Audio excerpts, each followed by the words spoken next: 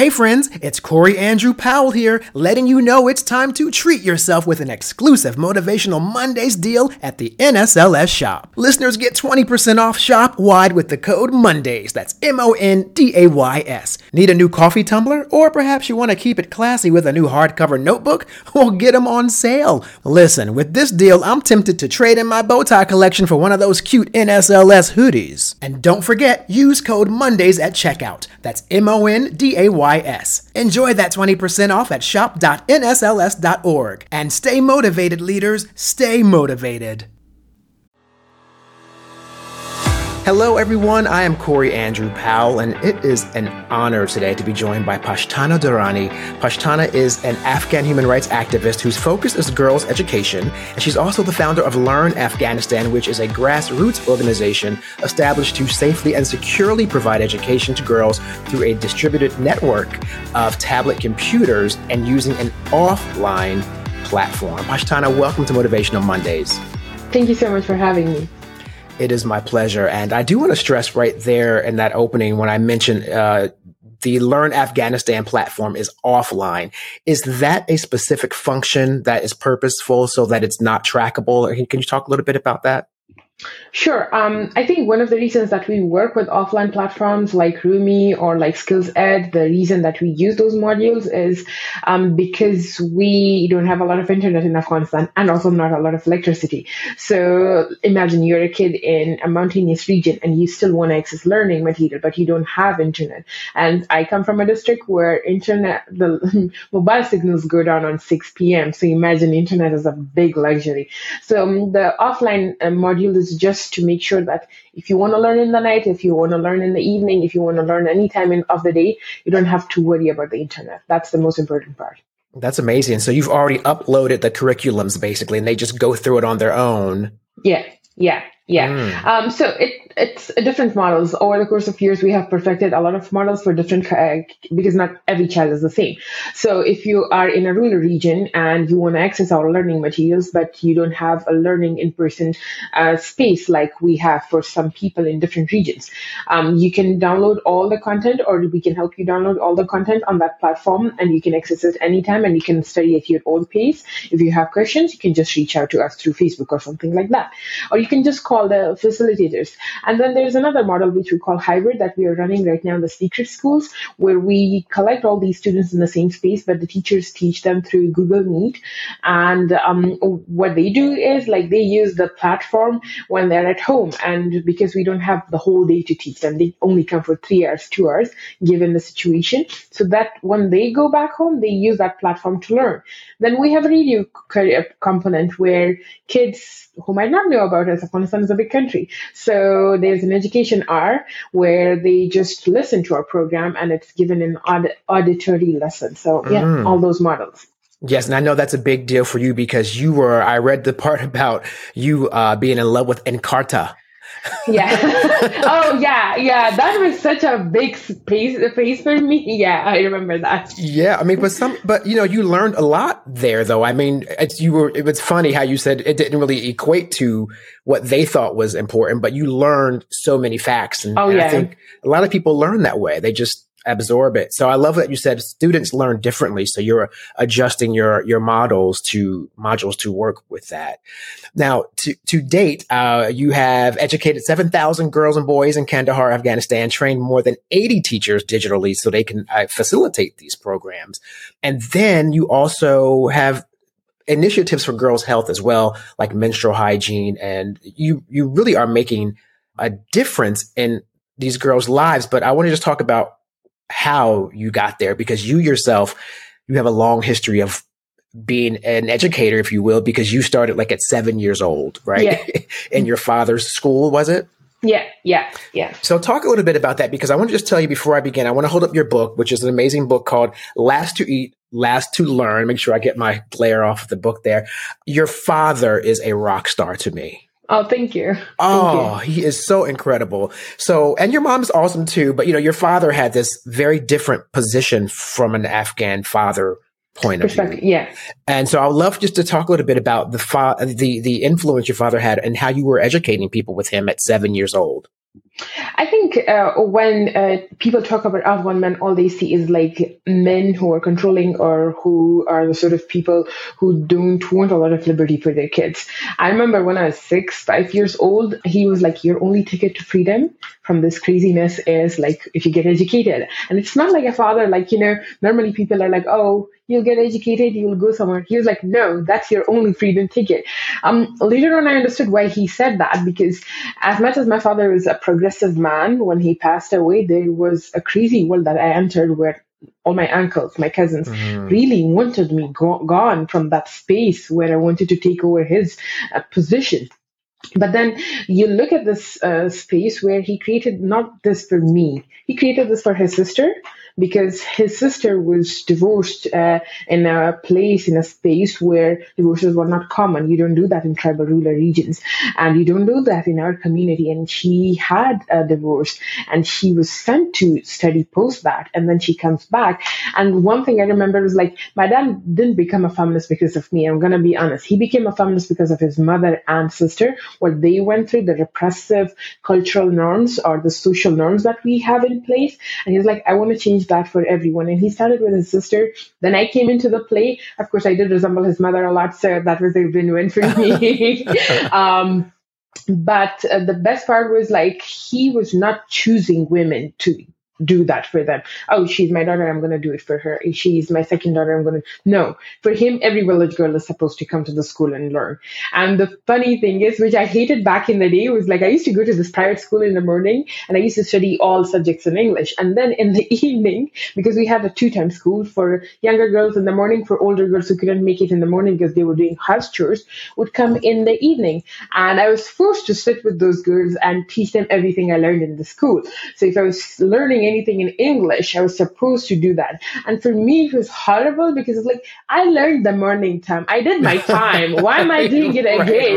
Right. But I was taught, like, this is your social responsibility. If you're privileged enough to be able to afford a private school, you should be sharing that knowledge. And I think a lot of that subconscious conditioning is the reason that this makes me feel that we are responsible for our communities and our country, and we should be the one doing everything to build from scratch. So yeah, a lot of that. But I do remember, like, my father being the sort of person who's like, the way out of this chaos is education, or make this chaos better, one of the two things. So yeah, I admire him for doing that. And he has stood up to his own brothers for me, to his own community. I mean, when I was 14, I was sent to a boarding school, and I remember his cousins telling me, what if she brings bad name? And my father was like, so what? Like, she'll bring bad name and then she'll marry the guy. So what? Like, for him, saying that is a big deal, but he was okay with that, or he had to make himself okay with that, comfortable with that thing. And I'm so fortunate that now people in my family who were not sending their daughters to school send their daughters to school because of me. So it's not just because of me, but because of my father. But it's an important step, including in my own family, Yeah, it's wonderful. You're carrying on his legacy, because, through the pages of this book, his passion for education comes through, and his passion for wanting you to learn comes through. And I love these moments so we can really clarify some things for people who don't understand certain cultures. When you say bring on a bad name, would that be marrying outside of the Afghan culture? Is that what that would mean? Or for you to do something that was dishonoring, or what would that mean exactly? So it's a lot of things. You could be hanging out with friends that are not good company. You could be heading somewhere without a scarf or without your proper hijab. Even to this date, like if I upload a picture on my WhatsApp status without a scarf, my sister's like, why are you doing this? Don't do that. Okay, I'm like, okay, control, calm down. Right. I'll put the scarf on. Okay. Right. Yeah. And I'm not saying it's a repressive thing. It's just a sort of thing that we're conscious about it, sensitive towards our own community. And, or like, I fall in love with a guy because I was going to a co-ed private school. So I was like, oh, if she falls in love with with a guy in a boarding school in a foreign land? What if she is like, brings bad name and like, talks to him? Oh my God. So sort of that sort of stuff. But he's like, okay, so what? She'll marry the guy. That's it. Like that would be the end.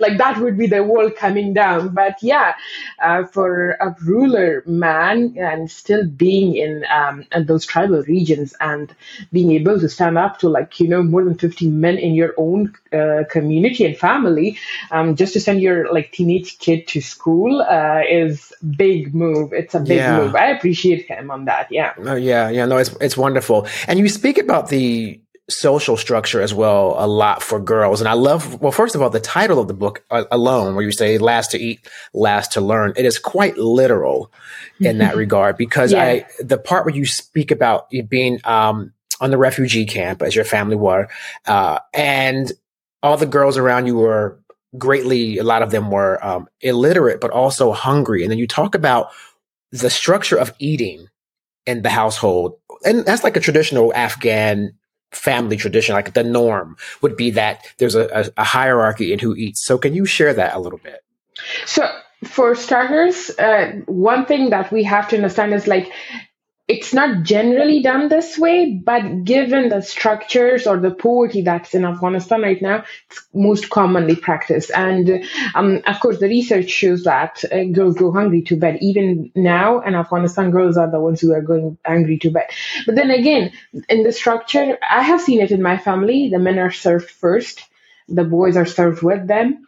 Then the young kids are served, then women eat, and then with the women, the older daughters eat, Mm-hmm. So like those are the last lines to eat. And sometimes I'm of course challenged with it and people are like offended by it. Oh, we don't do that. We all eat together. Do you guys though?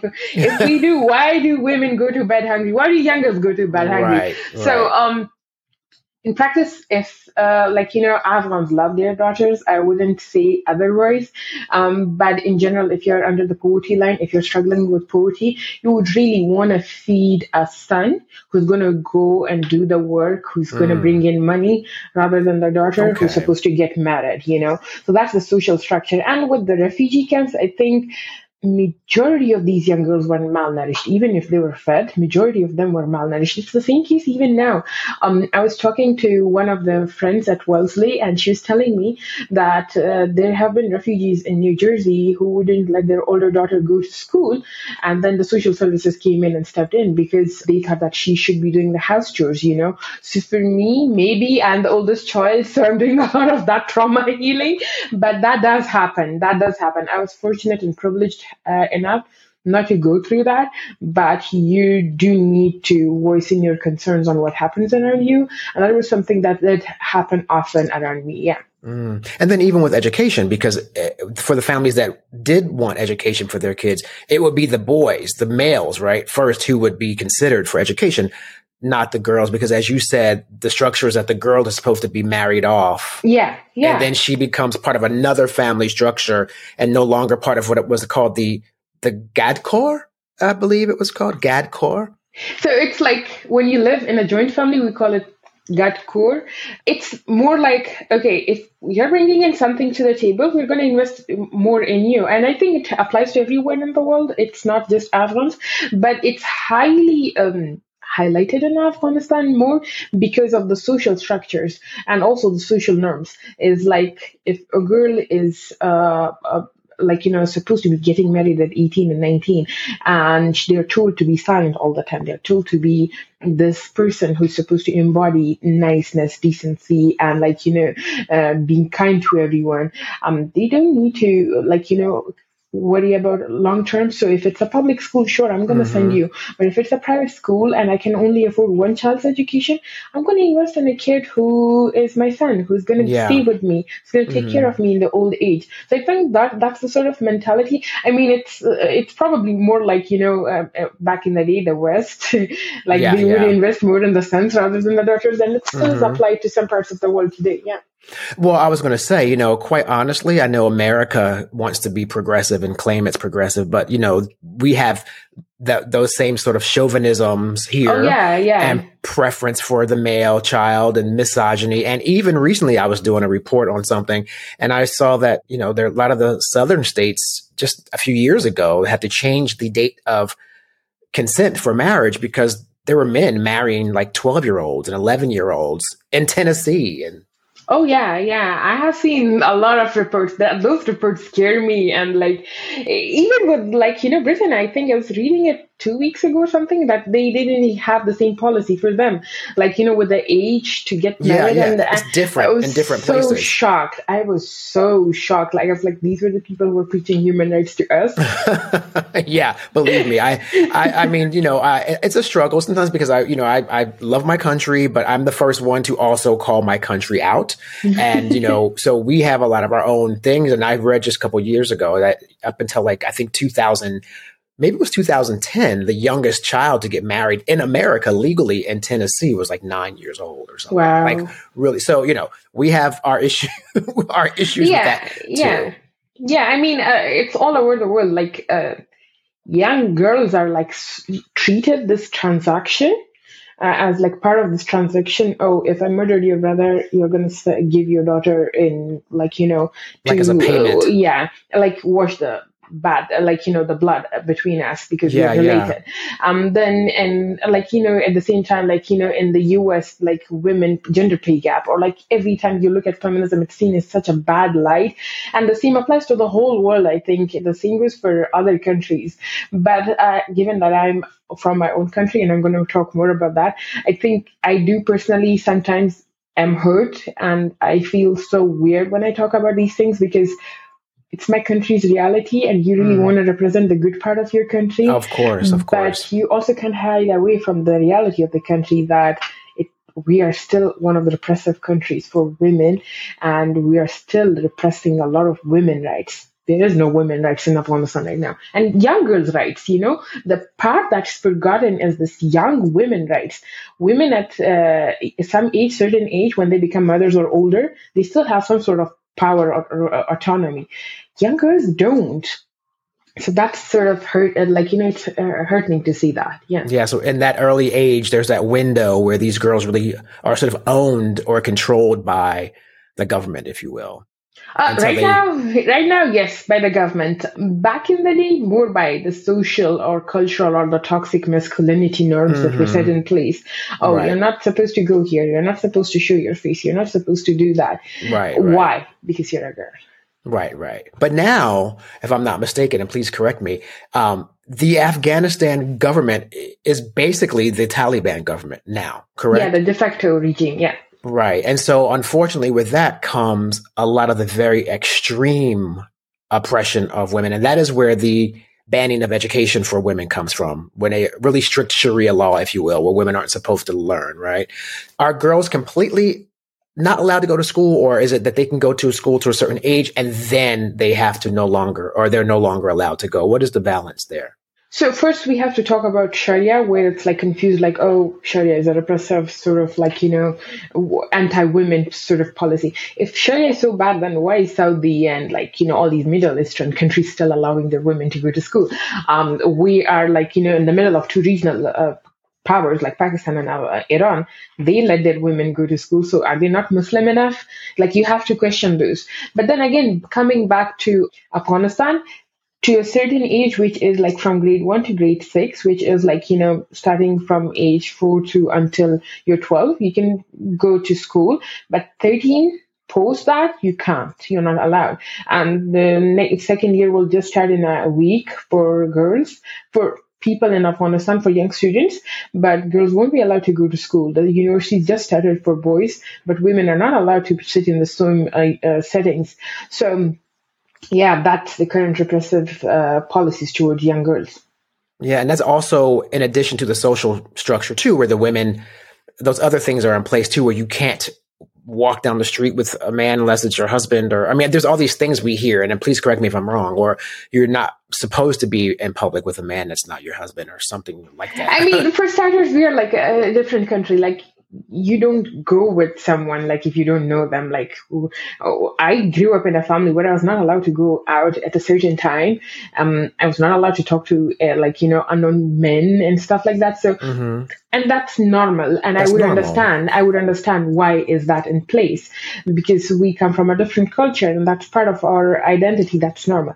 But then this sort of autonomy to make that informed decisions, like when I was 18, I volunteered with organizations where boys were there, and my father was fine with it because he didn't see anything bad in that, I was working with people and there seemed to be boys too, so that was not bad. But in today's Afghanistan, that's extremely bad. That's not possible. Yeah. That's like haram. You couldn't go, like you and I were working together and I'm like, hey, Pashtana, let's go to lunch. And we start walking down the street. That's not happening. Wow. That's not happening. Yeah. The same time, in Afghanistan, yes, when I was in Kandahar, I had to go everywhere with my brother or somebody in my family or a man around me. Now it's more like, I remember talking to my cousins and he was telling me, he's like, the Taliban literally stopped a man and told him, is she really your wife or are you taking someone else's wife? And the guy got so pissed and he was like, you explain to me if she's not my wife, prove it to me, and they broke into a fight and everything. For me, I was like, how horrifying it would be for a man to take a sister, a wife outside in today's Afghanistan, where they have to fight the whole world just to take her out to the doctor. Just to walk down the street, yeah. Just to take her to the doctor or just to take her shopping or anything of that sort. So it's a different Afghanistan right now. And in general, we do not like to mix with the male population and that, which is fine. It's not something out of the normal. People do that all over the world. Right. But the fact that you have to prove that you are related to this person and you have to carry your documents all day long, it's something repressive. It's something sad. Yeah. I mean, because I know to your point, I think when you are from another culture, it's very easy to dismiss other people's everyday norms as weird or strange. But reality is, respectfully, it's just not something we're familiar with. And it's not strange or weird to the people who live in it. That's their culture. Because I'm sure we have our things too that are strange to people. So, but you're right. When it comes to the point where you have to now prove walking down the street ID and making sure, that's when it does become more of a very, very oppressive society, which I guess is what Afghanistan it's like now under the Taliban. It's a repressive society where women are not allowed to work, girls are not allowed to study. There's a domestic violence case, you cannot report it because there is no setting in place. A lot of entities that tried helping women back in the day, they are not available anymore. There are no shelters for women. And I don't get me wrong. Yes, back in the day, Afghanistan's government was corrupt. Yes, we didn't have a lot of laws that were put there in practice. But it doesn't dismiss the fact that we had a constitution that gave us the rights, So that's something we need to understand. And the most important thing is today in Afghanistan, you just can't have a normal family time. If you are, let's say, a young married couple, you cannot go to a park and have a normal day. You cannot do picnic. That's not allowed. So just for the social construction, let's forget education. Let's forget everything else. You're married. You're doing the Islam thing, the proper thing. You are following every sort of the law here. You're properly married, you have your documents and everything, but you still can't have a good time outside. So what would be the problem is, what is looked down upon about a husband and wife, for example, having a picnic in the park? Nothing. Back in the day, everyone went out, enjoyed. They went to Karga or Dala. We are known for Kanaris are known for their Thursdays and Fridays picnics over the mountains in Afghanistan. A lot of fun. So much fun. We, our green tea and our dry fruit and us just leaving to any place there that has water was an obsession. But now it's more that's not allowed. You're not supposed to be in public. It's more like erasure of public from the public spaces. This sort of, it's sort of instilling fear in people. You need to fear us. That's more of the sort of thing I would say. Yeah. That's always the core of every oppressive society. Even again with America, with a post-slavery America, we end up with a group called the Ku Klux Klan. Yeah. And their whole purpose was to keep the other group fearful. So they wouldn't vote. They wouldn't ever want to come out of the house. It's like, it's always replicated around the world when that sort of oppression. I was watching this movie the other day, The Help. I don't know if you know about it. Yeah.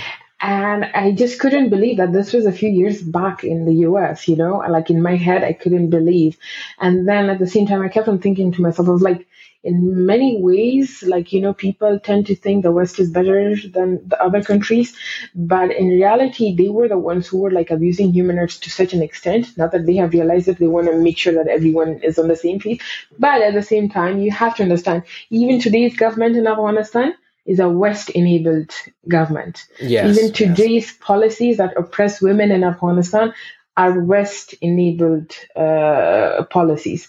And don't get me wrong, there were good and bads in Afghanistan. I went to college because of the taxpayers' money in the US. I'm going to accept that. I will never shy away from that. But at the same time, women and human rights were abused back in the day. They're still being abused. And the West is just standing by. And that's shocking. Yeah, no, I know there is definitely that affiliation with the United States being involved with those policies in those very different countries in the Middle East, Pakistan, Afghanistan, Iran. Now we're having some issues, obviously, but I think what's important too is what you just said about people don't realize how recent certain history is. Yeah, and when it's not something that you're involved with, it doesn't feel like it's current. But when, for example, when I think about the Taliban, it's not my culture. So to me, it's just like a headline that I read about in the news. And it's kind of every now and then I'll hear something happened, a little bit of a fight, but I lose sight of the fact that there's people living under this every day. You just said, people aren't coming out of the house. They can't go anywhere. And that's on top of the other construct where you said in your book that normally an Afghan woman, typically she would just be in the house. Yeah. Anyway. My mom is in the house 24/7. I barely remember the last time she went out. But the point is, she had a choice and she doesn't now. That's the difference. That's the difference that you need to understand. She had a choice and she doesn't now. Yeah. That's the only thing you need to understand. It doesn't mean I have to be out every day. That's the thing. It's so hard to make others understand. Is they're like, oh, were you threatened? No, I have the choice to go to work back in the day. Now I don't. I had the choice to go to school. Now I don't. And the same goes for people look at the Taliban through this lens. Oh, the Taliban are repressive Afghan fighters. But nobody knows that it was University of Nebraska that sent us books that had all of that material that radicalized our next generation. Alif for Anar was changed to Alif for Allah, Jim for Jihad, Mim for Mujahid. And I remember reading those sentences where my teacher would teach me, and they would be like, oh, I should be proud if my father is murdered or if my brother is martyred in the fight against the infidels when they were fighting the Cold War against the Russians and stuff. Right. So imagine infiltrating into young minds at a primary level age, and you radicalize a society to an extent where people think that it's their only mission to save everyone and everything. And then you expect them to become normal. And you wouldn't even pay for reparations. You wouldn't even, take the responsibility. And then you would label them, oh, never mind, these people are like that. We were not like that in the 1960s. We have been a poor country, but we were very much a very independent country. On the 7th anniversary of Afghanistan's independence 100 years ago, Malika Suraya said that independence belongs to all of us when she was talking to Oxford University, and she was like, we all deserve it. So when we all deserve it, why is our politics always being questioned? Why is our policies, our culture being infiltrated and radicalized, our religion being used against us? Yeah. And the sad part is nobody realizes it anyways. Yeah. Oh, and you mentioned Oxford, which is also a big part of your journey, which is when you were younger, about 16, I believe, you were admitted to a preparatory study program at Oxford, which was like a dream come true. It's like the epitome of education for everyone in the world. And you did not go because you felt a greater calling I think you wanted to go, but you felt a greater calling to stay around and educate other young girls in Afghanistan. Talk about that decision. And I guess you don't regret it now, but at the time, talk about how you were trying to balance that decision.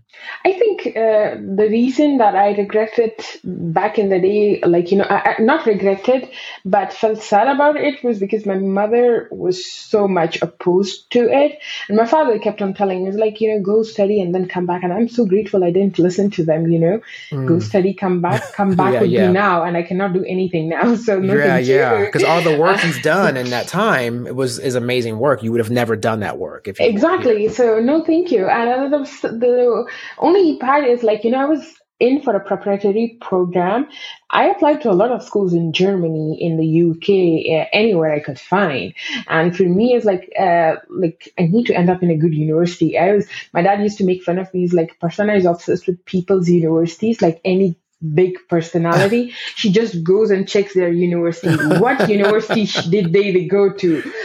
Where did this person go to? I was at one point, I was so obsessed with the world women leaders. I checked, I was like, where did Indira Gandhi? And then it became Oxford, right? Oxford, but then it came she failed her Latin exam or something. And then later on, she was given her degree and everything. And for me, I was like, oh, okay. I was so obsessed to an extent I needed to know which exam did she go to or not go to.